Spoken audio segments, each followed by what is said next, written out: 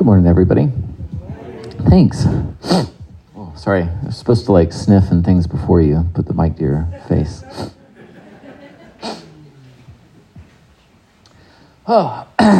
So here's what we're up to. This week, what we're doing with our teaching time is we're wrapping up our series on the Gospel of Mark. And although I'm didn't just communicate this very clearly, I put a better note here. I'm excited. So let me try that again. I'm excited that we're wrapping up our series on the Gospel of Mark. And here's why. Like most Christian churches, we tend to teach the ends of the gospel stories, those last chapters of the gospel stories, those parts of the stories that deal with Jesus' death and his resurrection. We tend to teach those in the spring around Easter. And that makes sense. Easter is a good time for us to remind ourselves of those parts of the Jesus story. But at the same time, I think when we do that, when we focus these stories or address these stories in that season, some of the demands of the Easter season mean that we often choose to see them in kind of this specific Easter light. And as we noted last week when we talked about the crucifixion of Jesus, in our haste to kind of get to the miracle of the resurrection, which is the thing we're excited about, we rarely dwell for very long on Jesus' death on that Friday. And as we talked about last week, this can shortchange our appreciation for how the end of Jesus' life offers guidance for how we can face suffering ourselves. We miss that lesson. And similarly, in our haste, after we get to the resurrection and talk about it, in our haste on Easter mornings, a lot of times in our sermons, to get to the Great Commission, which is this moment about 40 days after Jesus rises from the dead when he gives a mission to the church, and it's usually where an Easter sermon ends, and our rush to get to that, we rarely spend much time on the fear and the confusion of those first moments after the resurrection is discovered. And this, I want to contend this morning, shortchanges our appreciation for two things, which are going to be our subjects today, namely the awe of the resurrection event itself, the awe of the event, and then two, the adaptability of the gospel stories. And today, because we're reading Mark's gospel outside of the Easter season, we can spend time here. And I'm going to warn you that, in a way that I've been, wrestling with all week and feel a little embarrassed about, this is, an extraordinarily disjointed sermon. So I'm sorry about that. There's going to be, a sermon and then, then another. But it's not going to be twice as long as a regular sermon. But there are two parts. But I think that if you kind of come along with me, there are going to be some things that matter and can be helpful for us here. So we're going to jump right in. We're going to start with the first of those things, which is the awe of the resurrection event itself, the awe of the resurrection event. The last chapter of Mark's gospel ends really strangely. And in fact, if you have a phone with you this morning that has a Bible app on it, I actually want you to look it up. I don't usually say that, but look at all these people going for purses, going for pockets. I love it. Look it up. And the reasons are going to be more clear in a few minutes, but I still think having it in front of you is going to help us get started. And if you don't have it, we're still going to put it on the screen, but I think this will all make more sense in a little bit. But nonetheless, I'll read for us. It's Mark 16, verses 1 through 8. Mark 16, 1 through 8. Here's what we have. When the Sabbath was over, Mary Magdalene and Mary, the mother of James, and Salome bought spices so that they might go and anoint him. And very early on the first day of the week, when the sun had risen, they went to the tomb. And they had been saying to one another, "Who will roll away the stone for us from the entrance to the tomb?"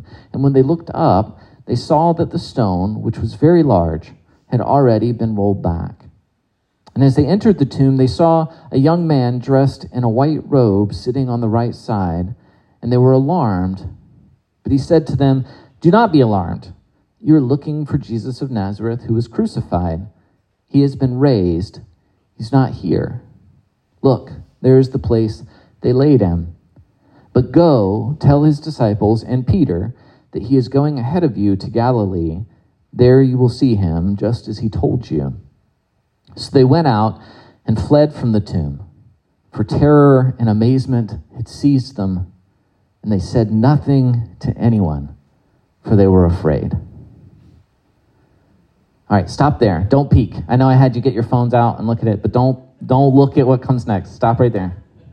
So what do we see in this passage? We see a couple things that I think we can note. First, we should note that the story picks up after the Sabbath, which means the early mornings of Sunday, hence celebrating Easter on Sunday morning. but the early mornings of the Sunday following the Friday of Jesus' crucifixion. As we saw last week, Jesus dies at noon, and after he dies, his body is taken down, and it's placed in this nearby tomb belonging to a rich man named Joseph of Arimathea.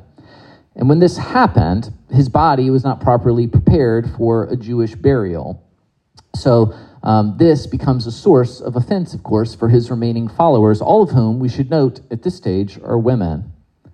But Sabbath customs would strictly dictate, or they would strictly prohibit these women from doing anything about this offense that they've taken about the way Jesus' body is being handled on Saturday. You can't touch a dead body on a Saturday, that's for sure. And so it would seem that they put a plan in place for honoring Jesus' body as soon as possible, which becomes that following Sunday morning. That's why we get to this spot.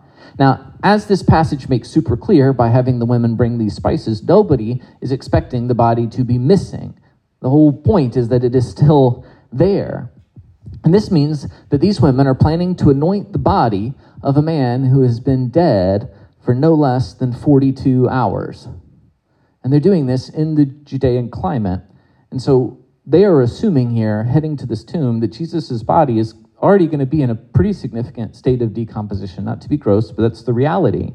And I bring this up because we need to see the actions of these women as part of a deep love and respect for Jesus. That's what they're up to. They do not have to do this thing that they're going to do, but they're going to do it anyway, even though it's going to be kind of awful. Now, nonetheless, when they arrive at the tomb, not only do they find that the stone is gone, but obviously the exciting thing is they find no body in there.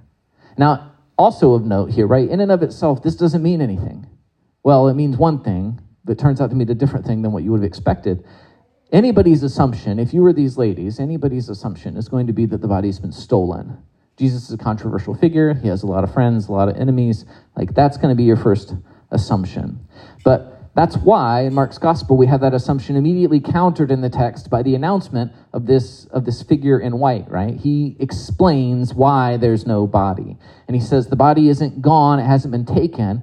It's alive, that Jesus has been raised, and that Jesus has now gone on, of all places, to Galilee, some distance away to the north, and there he's going to wait for you to come to him. So here's what we see, right? The women have come to the tomb out of a deep love for Jesus, a sacrificial love, a willingness to do something unpleasant for him and in honor of him. When they've arrived at the tomb, they found him gone, and now they're told by this strange figure in white that he's not there, and specifically they're given an instruction, right? The instruction is to go and share the news. Now, thus far, we're familiar with the story. But then we get to verse 8 here, and that creates a mystery for us, right? Some of you, I saw eyebrows raised as we read it. So they went out and fled from the tomb, for terror and amazement had seized them, and they said nothing to anybody, for they were afraid. And if you're looking in your app, right, that's it. That's the end. That's the end of Mark's gospel. That's the end of what Mark wanted to say to the Christians in Rome that we've been following his conversation with over the last month. These Christians who are facing imminent threats to their own lives under persecution. That's the end of Mark's witness about what is important in the Jesus story for us to remember. The women flee, for terror and amazement had seized them, and they said nothing to anyone, for they were afraid. I think we have no choice when we read that but to wonder, what are you doing? That's a weird ending. That's not an ending. Last week, we spent considerable time trying to remind ourselves about Mark's audience, and it can be helpful for us one last time to do that again. Now, as we noted, Mark's readers, and this is critical to reading this gospel, his readers are already Christians, which means that they are people who already believe in Jesus' resurrection. They don't need to be convinced. They're currently hiding in catacombs under the ground in Rome, staking their very lives on that belief in the resurrection of Jesus. But because of their situation, they're also afraid, right? In their situation, who wouldn't be?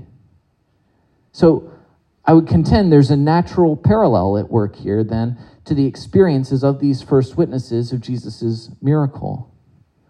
And that perhaps part of what's going on here is there's always encouragement to be found in remembering that even those who were there, those people who knew Jesus personally and were at that empty tomb, that their first reaction wasn't like, hallelujah, look at what happened. Their first reaction is confusion and fear. Now, in any tradition, it can be tempting to kind of lionize and heroify founders, right? Certainly we could talk about that in our country, talk about that in the church, talk about it in a lot of places. But I want to contend also that this gospel seems to aggressively combat that tendency, that desire to turn the founders into heroes. The key thing to remember seems to be, at least in Mark's gospel, that the people that were there at the beginning were just people. They were just people. Which is to say, of course, if you're one of those readers in Rome, they're just people like you. And I think the reason this matters in Christianity in particular is because we're not building a faith to worship ourselves as we grow, or at least we're not supposed to be.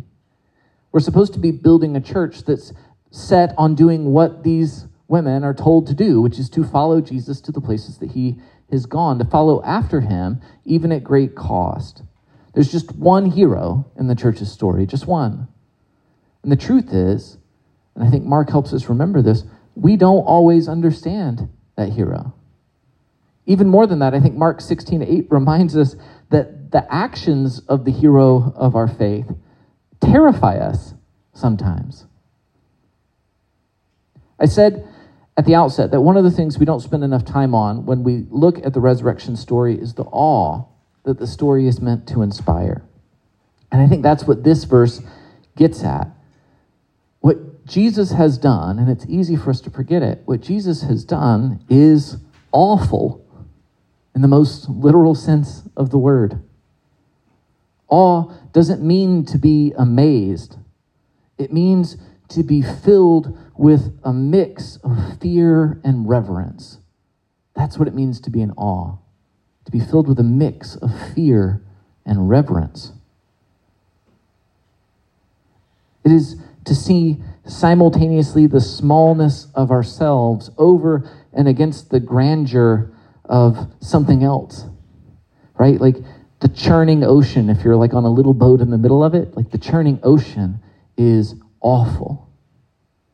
The vastness of space is awful. And the resurrection of Jesus from the dead is awful. Because it is evidence of a power not only greater than the power of death, which is the power that we all most supremely fear, but not just a power greater than that power, but a power that's capable of undoing that power, of making a mockery of it. The Jewish women at the empty tomb, which is also to say, we should pause to note, people with the least power in the Roman world. Jewish women in Palestine during the Roman occupation. This is the people with the least power are being confronted on Easter morning with the most power that has ever been seen on this earth. The gap between them is incomprehensible. Their terror, in other words, is completely understandable. But crucially, it is also a moment that's relatable to Mark's readers, many of whom are also women, because they too know in their context what it is to feel small against the might and the strength of a greater power, to be afraid as they're afraid of Rome. And so in that context, I would contend what a wonder and an encouragement it would be to be reminded of the drama of what Jesus has done, of the scale and scope of what Jesus has done. After all, as we talked about last week, the most power that the emperor, Nero, is capable of wielding over anybody that he's persecuting is death. That's the worst he can do. But as frightening as that power might be, how much less awful is that than the power of resurrection? To our ears, I think, when we read verses 1 through 8 of Mark's gospel and see that ending coming out of nowhere, it's a mystery and it's confusing. Why would he want to close by telling us that Jesus' resurrection is scary? That's not the message any of us are looking for when we're working through the gospel. But I would contend that to Mark's readers, it's an ending that is frightening, but it's an ending focused on the supremacy and the power and the awfulness of the Savior upon whom they were depending. I think there's one more wonder to behold here before we move on. And yet again, it asks that we keep those early Christians in view. And it's best framed by a question, probably one that a lot of you caused the raised eyebrow when we read a few minutes ago. And the question is verse 8 true? Is it true? So they went out and fled from the tomb, for terror and amazement had seized them, and they said nothing to anyone, for they were afraid. Like, as written, it can't be. It can't be true. Because every person hearing this gospel read to them in the catacombs of Rome, listening to it, knows the story already. They know what happened.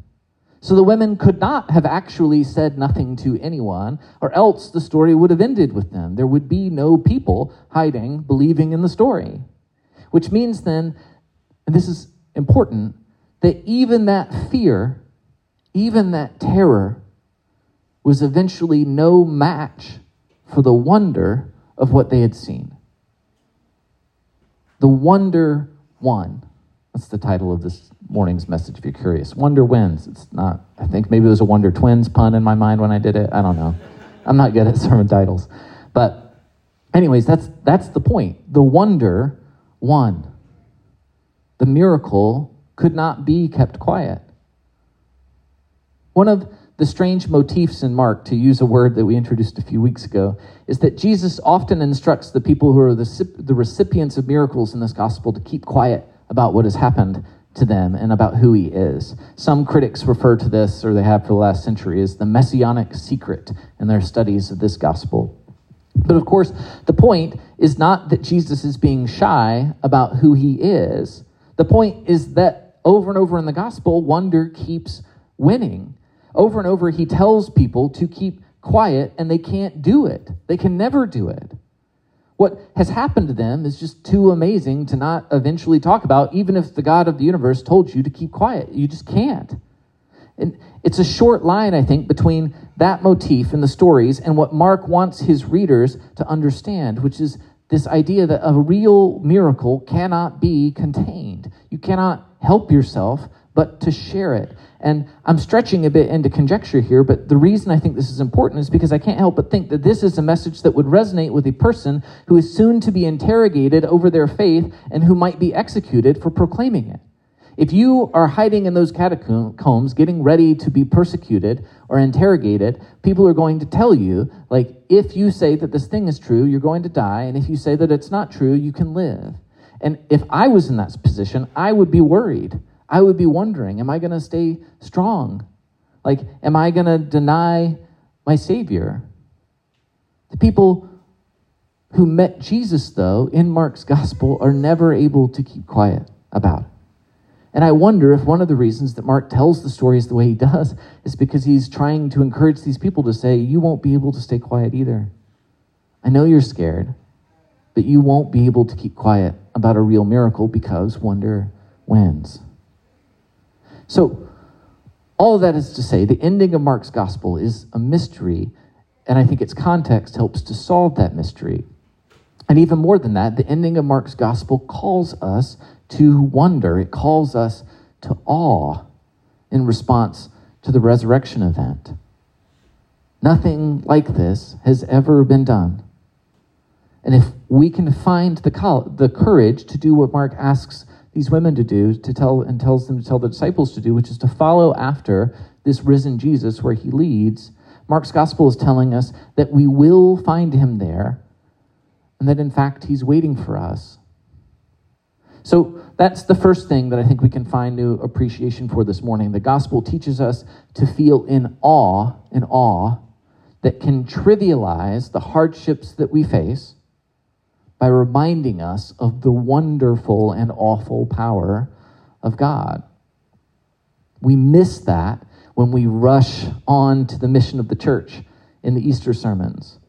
But it's so, so important simply on its face for us to hold on to. The resurrection radically transforms who and what we fear in the world. I'll say that again because I should have said it with more emphasis the first time. The resurrection radically transforms who and what we fear in the world. There is hope for us in that this morning. In the words of the man in the tomb, right? Do not be alarmed. Do not be alarmed. Not today and not ever. All right, this is the break. That was sermon 1, all done. Now we have shorter, sermon 2, here at the end. But I have to cover it. What about the second thing here? I want us to turn to what I said at the beginning was the adaptability of the gospel stories. The adaptability of the gospel stories. Now it's time to get our phones back out. Now, if you can, if you're not already there, if you can, I want you to adjust your translation in your Bible app to the New Revised Standard Version, the NRSV. I don't have some great love for the NRSV. I just think it's the one that makes this next section most clear, and so I want you to go there. The NRSV, New Revised Standard Version. All right, got it. Hopefully you're there. Okay, so the question is, what now happens after verse 8? All right, if you were looking at your phone, you realize we have a problem, like a major problem that you may not have known was sitting here waiting on you. You should be staring in your translation at a bracketed bit of text with the enigmatic label, the shorter ending of Mark. It has no verse identification, but it reads like this. We'll call it verse X. And all that had been commanded them, they told briefly to those around Peter. And afterward, Jesus himself sent out through them from east to west the sacred and imperishable proclamation of eternal salvation. The end, again. This is weird, right? What is this?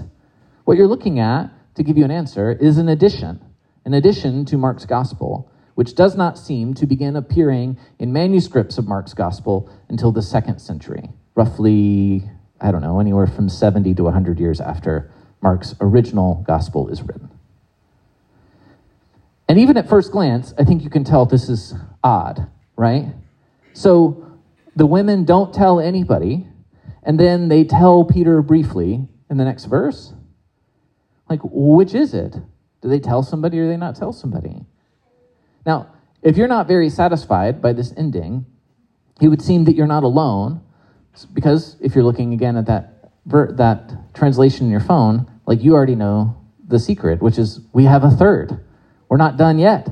We have a thing called the longer ending of Mark. And I'm not going to read all of it because it's significantly longer, but suffice it to say it includes some of the following things. Jesus appears to Mary Magdalene, if you're skimming through. Then he appears to 2 disciples on the road, which echoes another story called where some disciples meet Jesus on the road to Emmaus. And then after that, the disciples were at a table, and then Jesus comes into the room, which is another story that kind of sounds like a story in another gospel, but here he gives them the Great Commission, that point where he tells the church what to go off and do, and then Jesus ascends into heaven at the end of that third ending. So, I bring this up because I trust that if you ever read the Gospel of Mark, you're going to get a little weirded out and confused, and it seemed like we could take some time here in our teaching time to try and work through whatever is happening. So what's the real ending? What are we supposed to believe happened? All right, we're going to get scholarly first, but just for a second. Here's what you need to know. The overwhelming consensus is that the earliest copies of Mark's gospel end where we ended before, with verse 8. That verse X starts to show up a little bit later, presumably because verse 8 leaves how the resurrection story gets out unclear. Remember the thing where you all raised your eyebrow? Like, it's weird that they don't tell anybody? Well, it seems that at some point they're like, we need to clarify that they did, in fact, tell somebody. And so we add this. And then this longer ending is added after that, I would contend, and others would contend, in an attempt to better harmonize Mark as a gospel with the other gospels that are in existence. And I bring all this up because all of this can feel really troubling for us as modern readers, depending on what we think we are looking at when we get into the Bible. And I want to push back on those fears by remembering a few important things. The first is this: as we've discussed, the original point of the early Gospels was not evangelism or converting people to Christianity. The original point of these Gospels was reassurance. They were written to specific communities of Christians to help answer specific questions about Jesus and to offer specific comforts to them in their circumstances. And the reason, of course, is because those communities already knew and believed the Jesus story. At least a decade before Mark is written, back in the 50s AD, we get this thing from an older text from Paul's letter to the Corinthians, where the Apostle Paul says this: "For I handed on to you what I had received, that Christ died for our sins in accordance with the Scriptures, that he was buried, and that he was raised on the third day in accordance with the Scriptures, and that he appeared to Peter, then to the 12. Then he appeared to more than 500 brothers and sisters at one time, most of whom are still alive, though some have died. Then he appeared to James, then to all the apostles." So what that text proves to us, right, is that the whole resurrection story, already believed by the church, commonly known and spread more than 50 years before, or not more than 50, more than 10 years before Mark's gospel is written. So the gospel's not telling anybody anything they don't already know. More than that, the resurrection story is already a core part of the early church's beliefs, and the additions to the longer ending aren't something that's created out of nowhere. We see those same points being made by Paul here, like again, before Mark's even written. So those additions are documenting a story that's already widely trusted to be true in the church. So that's point number one. That's what it's up on the screen. Second point, there are multiple gospels, and very few early Christians had access to more than one of them. So we have multiple stories, multiple versions of the story, but most Christians don't have access to more than one. So when later copyists make additions to a gospel like Mark's gospel, their point isn't to cause trouble or to upset anybody. Their point is to provide a reader who may never hear another gospel account of Jesus' life with a more complete account of significant events. So you're adding in events that are present in other gospels so that if a person only ends up with Mark in their hand, they get the fullest story possible. And the third thing, the Gospels are not considered scripture for at least another 100 years. Now, this doesn't mean that they aren't considered important. Their existence from copy to copy means that they are treasured. Otherwise, how would it have ever gotten out of Rome in the first place to get to anyone else? It's a treasured document, but it wouldn't have been thought improper to do what has happened here with the longer ending, because the focus of the text is on offering living Christians clarity and reassurance. The focus of the text is on offering living Christians clarity and reassurance. Okay, some of you are thinking I should have stopped 5 minutes ago. We had a good ending to a sermon, it was all fine. This is weird, right? Okay, perhaps, but hear me out. I'm bringing this up because I want us to understand something incredibly important about Mark. And that is that just because Mark was written to a particular audience doesn't mean that it's not written to us too. Just because we have spent the last month talking about its original audience does not mean that we aren't supposed to read it or that there isn't something here for us. What's amazing about these Gospels is that they have proven to be adaptable witnesses to Jesus, speaking in different ways to different people at different times. Now, I've really enjoyed personally being a nerd for a bit and getting into the context of the Roman Church over the last month as we've worked through this study, and it has helped me have a deeper appreciation for Mark's gospel myself. But Mark's gospel isn't just a history lesson, and it's not even a literature lesson. Mark's gospel is a God lesson. And one of the most amazing things about God in the Gospels is that he comes to us where we are. If you had to summarize all the Gospels in one little sentence, it would probably be that. God comes to us where we are. Mark writes to his readers not because they don't know Jesus' story, but because he wants them to see how Jesus' story prepares them for the crisis that they are in. Similarly, the early church worked to get the Jesus story out to people in all the ways that it could. And that this is why those revisions are there at the end of Mark. That's what they reveal, the early church's commitment to getting the Jesus story out to people. And the church's hope when they did that was the same as Mark's hope when he wrote the gospel in the first place. And that is that by some divine miracle, the story of Jesus, if you hear it, might bring life to people who are dying. That the story might bring life to people who are dying. That by some miracle, Jesus will do that work. And I didn't want to skip over this part of our conversation about Mark because I want to seize this opportunity outside the Easter season to remind you that the Bible is worth engaging deeply. Too often we react to the Bible, especially to things that are frightening in it, the same way that the women in Mark's original ending react to the empty tomb. We don't understand what we're looking at and we fear. But we also know that Mark's ending isn't their ending. Those women overcome that fear, and they do as they were instructed. They tell the disciples what they've seen. And even though, because of that power differential we talked about, they are not authorities in their culture, and it would be easy to disprove their witness, there is something about the depth of their belief and their passionate conviction about what they have seen that carries the day, that wins people over who would be wired not to listen to them. And we know that that happened because if it hadn't happened, none of us would know that the tomb was empty. So the challenge here at the end is that we can be similarly bold.